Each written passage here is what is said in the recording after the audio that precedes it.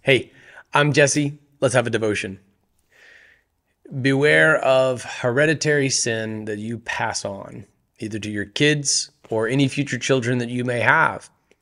It's an incredible thing when a man of God changes his family legacy. I have huge respect for men of the Redemption Church who are doing exactly that. I have huge respect for my own father who did exactly that. Beware that you don't pass on or bequeath, if you will, to your kids failures, traps, downfalls, sin. Here's Joshua chapter 16, beginning in verse 5. This was the territory of the descendants of Ephraim by their clans. The border of their inheritance went from Ataroth Adar on the east to Upper Beth Horon. In the north, the border went westward from Mechmechthas. It turned eastward to Anath Shiloh and passed east of Genoa. From Genoa, it descended to Adaroth and Naarah, then reached Jericho and went to the Jordan. From Tapua, the border went westward along the brook of Cana and ended at the Mediterranean Sea. Given recent events, this is important to emphasize. The western border of Israel and every tribal allocation always went to the Mediterranean Sea and the farthest west tribes. It still does today. This is just what God decreed. This was the inheritance of the tribe of the descendants of Ephraim or Ephraim by their clans, together with the cities set apart for the descendants of Ephraim within the inheritance of the descendants of Manasseh, all these cities with their settlements. So this verse is explaining how, because the population of Ephraim was outsized given its landmass, there were some cities within the land allocated to Manasseh that were given over to Ephraim. So here's Israel, here is Ephraim or Ephraim, and there were some cities that were here in this portion that was really allocated to the western half of Manasseh's inheritance. And so it's just to accommodate the outsized population of Ephraim.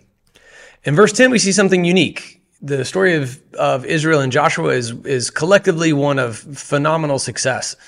But we're starting to see glimpses of tiny cracks that will give way to failures that are passed on to future generations of Israelites.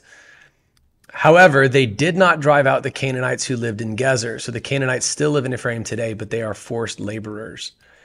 Now, this is the first mention we see of idolaters being allowed to live. There were people who worshiped false gods, but particularly the practice of idolatry, of idol worship, in Gezer was allowed to persist. God was very picky about this. It was because those practices had a way of influencing his own people. The people of God feel conspicuous. They're not worshiping the same way the people around them are. Does this resonate with you, Seattle Christian? They're conspicuous. They stand out and they want to blend in. And so they start taking on some of the practices around them. Historically, when it comes to Israel, and I believe even today when it comes to modern, otherwise who would be very biblically based pastors, they're influenced by the women in their lives. And that was the case for ancient Israel. In fact, this was the stratagem that Balaam suggested that would ultimately lead to a defeat for Israel at one point. He said, look, just send in some women who practice idolatry. The men of Israel will fall for them. And then the practices will go, and then they'll lose their anointing from God. And it happens today. It happens today. This was how idolatry sort of began profligating among the people of God. It wasn't that they lacked faith in God. It was that they oftentimes married into idolatrous practices. Now, this forced labor thing, this is weird, right? God never prescribed this. In fact, here's the instructions, Deuteronomy 20, verse 16. However, you must not let any living thing survive among the cities of these people the Lord your God is giving you as an inheritance. All the way back in Deuteronomy, inspired by God through Moses. There's the instructions, and there's the disobedience in today's text. This forced labor thing was a common practice throughout Canaan when they got there. Here's 1 Kings chapter 4, verse 6. This forced labor practice, never prescribed by God, it was something that God delivered Israel from themselves. So there's a modicum of hypocrisy in this, that the descendants of the former slaves of Egypt would then begin practicing effectively chattel slavery, albeit not ethnically based. Here's 1 Kings chapter 4, verse 6.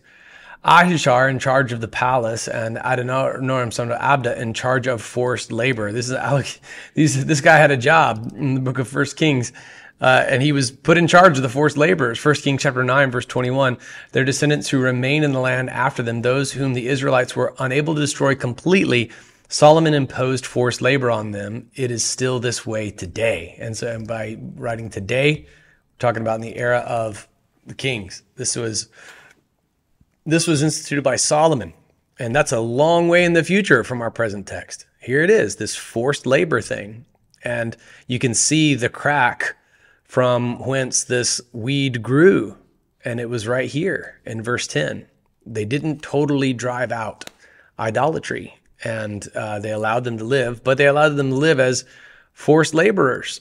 And so every generation after Joshua's had this precedent, at least when it came to Gezer, of allowing forced labor all the way through the people who succeeded Joshua and the era of the judges going into the monarchical years of Israel through Saul and David, and then evidently Solomon, according to 1 Kings, would allow forced labor to persist. Beware of the sins that you pass on to your kids or the future kids that you might have.